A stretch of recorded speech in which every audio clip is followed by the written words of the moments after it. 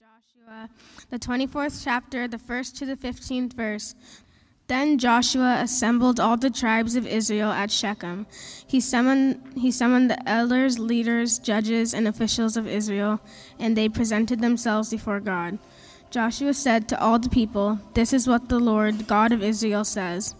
Long ago your ancestors, including Terah, the father of Abraham and Nahor, lived beyond the Euphrates River and worshipped other gods. But I told your father Abraham from the land beyond Euphrates and led him throughout Canaan and gave him many descendants.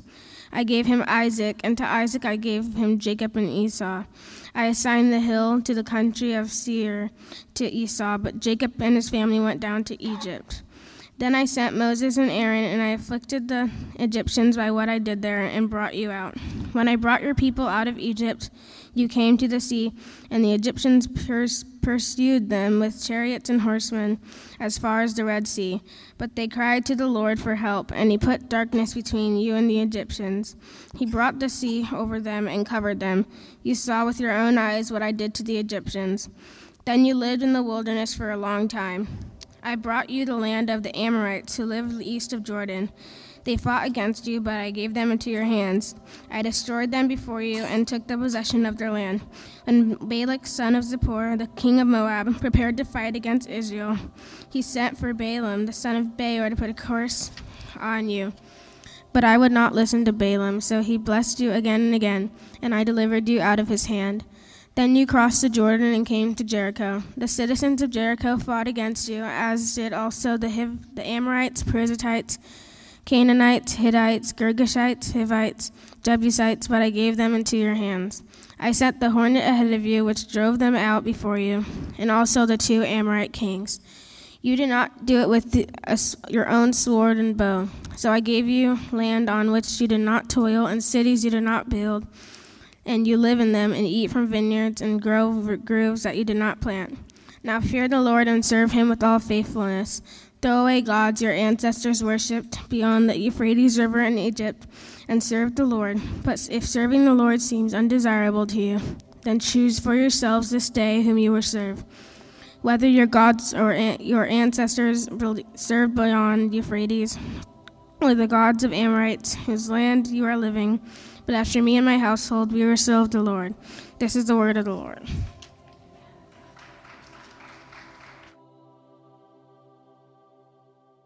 What I want to do is, this is my focus, right? So 5 years. We've been around for 5 years, and 3 weeks ago, I'm going to kind of touch on each pastor and what they talked about, how they encouraged City Church. And so our first pastor who blessed us was Wes, and I asked that you would please lift Wes up in prayer. His family, he lost his brother. He lost his younger brother, who was a husband and a father, and he still has to continue to serve. And we understand that we're hit with ups and downs, and God is the only one who can get us through these difficult times. And so his prayer was that we just lift him up in prayer, and that we would pray for that family, because now that widow, those kids without their father, I asked that you would just pray for them. So Wes blessed us with a word, and he kicked it off with the title, Let God Melt and Live Wholeheartedly. Let God melt and live wholeheartedly. He says that some of the things we need to let melt, some of the things that we need to let melt as Christians, as believers, we need to let God melt some of the addictions that we have. You know what that is, right? We don't have to call out those things, but everyone in here, there's some things in our life that we need to let God melt. And one of them can be addiction. It can be technology. It might be your flesh. It might be food, social media, unhealthy or codependent relationships. So there's things in our life that we need to let God melt completely away. And so I was really encouraged by that, because the scripture does something to you. As you read it and you see, and we're going to get into this, God just holds up this mirror to you. So then he says God wants City Church to not be like Halfway Herbert. He read this story, and Halfway Herbert did everything halfway. He tied his shoes halfway. He told half the truth, right? And he encouraged us to not be like Halfway Herbert, to be all the way in. To be all the way in. As Christians, we will never grow. We will never mature if we're not all the way in. If we're doing things halfway, that's what's going to happen. We look at our lives like, why is my life this way? Right? Why can't I get it together? Are you all the way in? Are you halfway in? He said he shared the word prayer and Bible reading. In order to connect with God, prayer and Bible reading. One word. It's not a mistake. Prayer and Bible reading. Prayer and Bible reading. How much time do we spend with God praying? How much time do we spend with God praying? How much time do we spend with God reading, getting into the scriptures and saying, Lord, what is it that you have specifically for me? Not for my neighbor, because a lot of times, like he said, we like to look at a word, and Pastor West said this, we look at a word and we say, oh, I'm going to take this, I'm going to give this, I'm going to slide this, I'm going to put this, I'm going to play this song, I'm going to pause it right here, and I'm going to slide it under their mat and give it to them, and I'm going to run away so they can hit play, because God needs to work on them in their life at that specific point. And God, it's like, no, it's you. You're on mute. It's not me. It's you. It's your microphone. You need to turn it off mute, right? So we need to spend more time in prayer and Bible reading, getting closer, because how can we get closer to God if we don't know his word? How can we stand on his promises if we don't know them? God wants us to live holy for him. Holy for him. Again, not halfway. All the way. God wants every single, and I share with the men at fellowship, it's like we will allow God to get into our lives as men, we're like, Lord, come on in. Just have a seat in the living room. Don't go into any of my bedroom. Don't go to my bedroom. Don't go into the den, right? Don't go into my garage, right? You can have a seat in the living room. Matter of fact, give me my remote. Jesus, don't touch my remote because I'm watching what I want to watch, right? And so God wants us to give access to the whole house. Come in, Jesus. I stand at the door and I knock, right? Come on in and have your way with my whole house. Mi casa es su casa, right? But no, it's like, no, this is mi casa. I paid all the, right? And we forget that it was God who provided and allowed us to get to this point. So live holy for him. And then he says, and I'm glad that he said this because our pastor, if anybody, Pastor Mark Meeks, knows that sometimes serving is undesirable. Sometimes I don't feel like getting up. I don't feel like sending out the text messages, the emails. I don't feel like reminding grown people on what they're supposed to do. I'm tired of repeating myself to the same situation. You keep asking me the same thing over and over again. So sometimes ministry is undesirable. And Pastor West said it like this. Sometimes as we look at Jesus Christ, as we look at his life, and we compare our lives, we understand that Jesus what? He died. And sometimes dying does not look desirable. Sometimes it's not fun. We don't want to die to ourselves. We don't want to die to the things that we want. So we have to live holy and then understand that sometimes it's going to be undesirable. Amen. Sometimes it's going to be undesirable, but God says what? Seek first me. Trust in me. I'll change your perspective. Transform. What? Romans 12:1, right? Be transformed by the renewing of your mind. It's going to look undesirable unless you transform your mind. Scripture is a mirror for City Church. As we look into the scripture, a lot of times, again, we don't have to point our fingers at anybody. We look at the scripture, okay, God, I see what you're telling me to do. You're telling me to be obedient. When Pastor asks me to do something, I need to do it. Amen. Pastor Campbell, Dr. Campbell, oh my goodness. For the sake of time, I wanted to spend more time on this one, but Pastor Campbell, there was so many different things I had hard time picking and selecting, like, okay, no, that was good, no, I'm gonna go with this one. Lord, help me. What is it that you want me to share with City Church? And so he says, when he started off, he says, above everything else, we need to be an obedient church. Obedient church. City Church needs to be obedient. Obedient to what? To the scripture. Being obedient, he said, we're tired. He said, I don't want to look at another mission statement, another vision.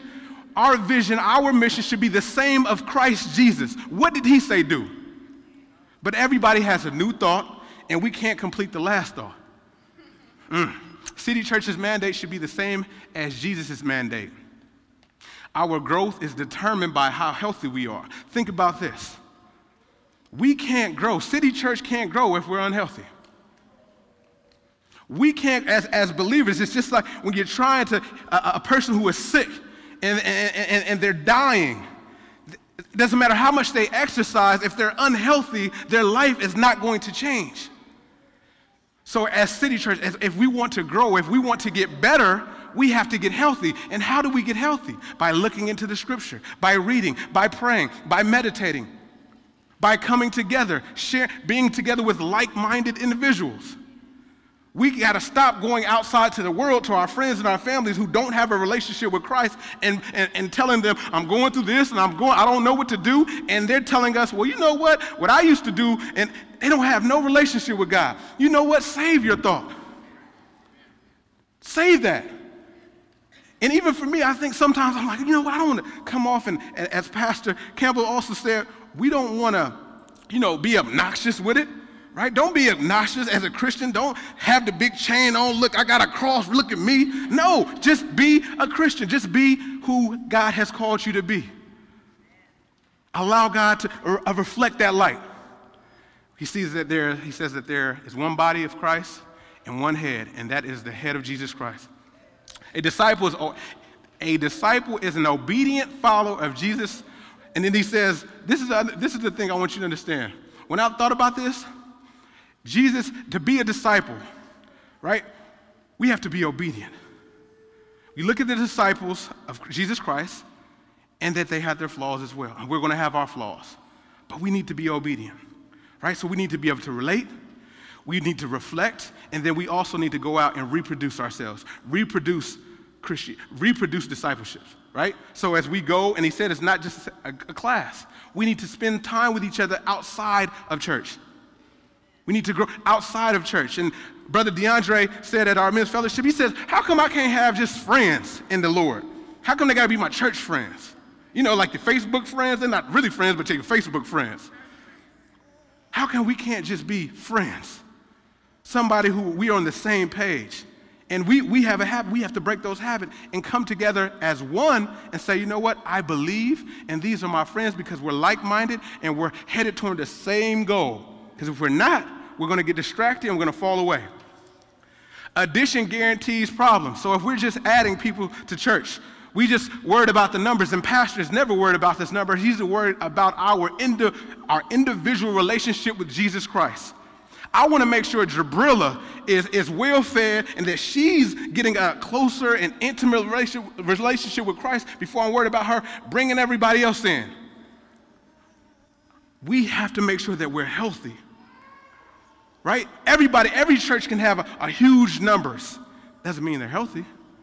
Got a lot of people, but if everybody's sick, doesn't really help.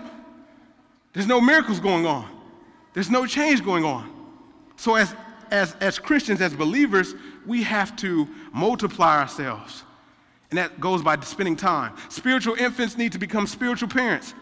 How long have you been where you are in your life? Think about this. I'm not telling you to say it out loud right now, but how long have you been where you are? Spiritually speaking, how long have you been in that same predicament? You keep finding yourself in the same situations over and over again. When are you going to grow up and become a spiritual parent?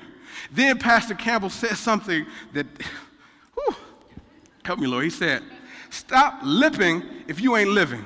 And what he meant was, stop talking about how God is doing this and he's going to do that and he could do this and if he ain't did it in your life.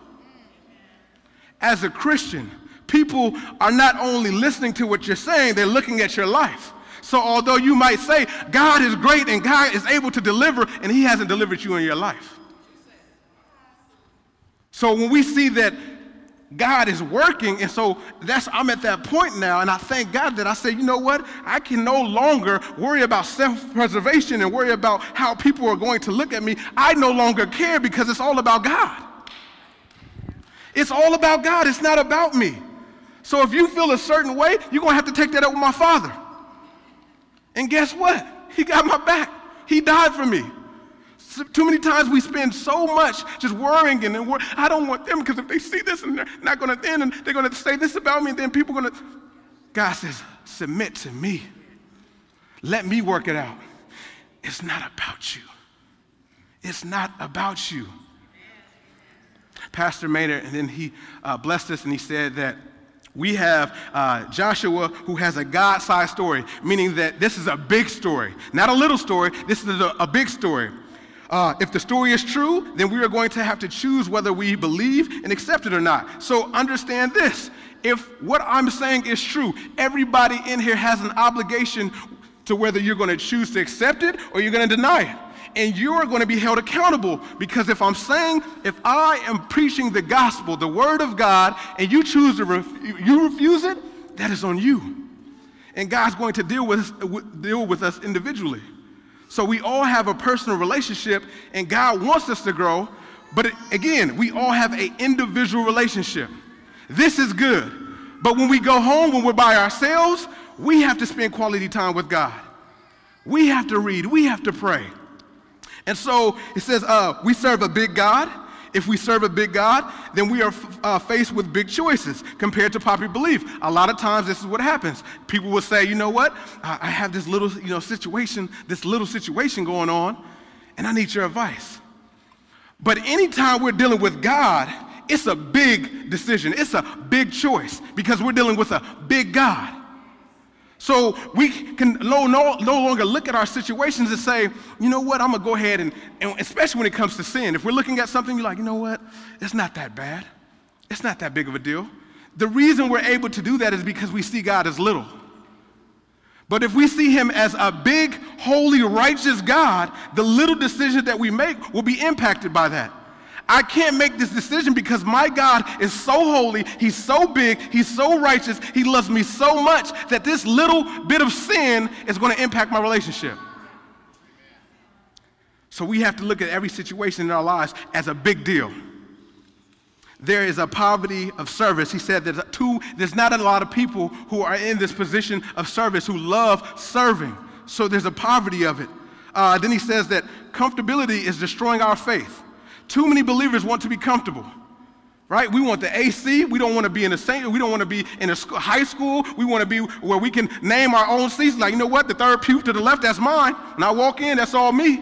We want to be comfortable. But God's saying, if we look at all the priests, all the prophets, all these people in the Bible, and we look at the disciples, guess what? They were always uncomfortable. God was allowing them to be in uncomfortable positions. Why? Because he wanted to grow them up. He wanted to grow them. He wanted to mature them. And he can't grow and mature you if you want to be comfortable, because then you're trusting in yourself. You're not trusting in God. We were made to live in discomfort zones. We really begin to grow when we are uncomfortable. We all are serving something or someone. So just going back to real quickly to this comfort zone, Pastor Campbell said something at lunch that I had the privilege of hearing, and he said that my God deals in the impossible. Think about that.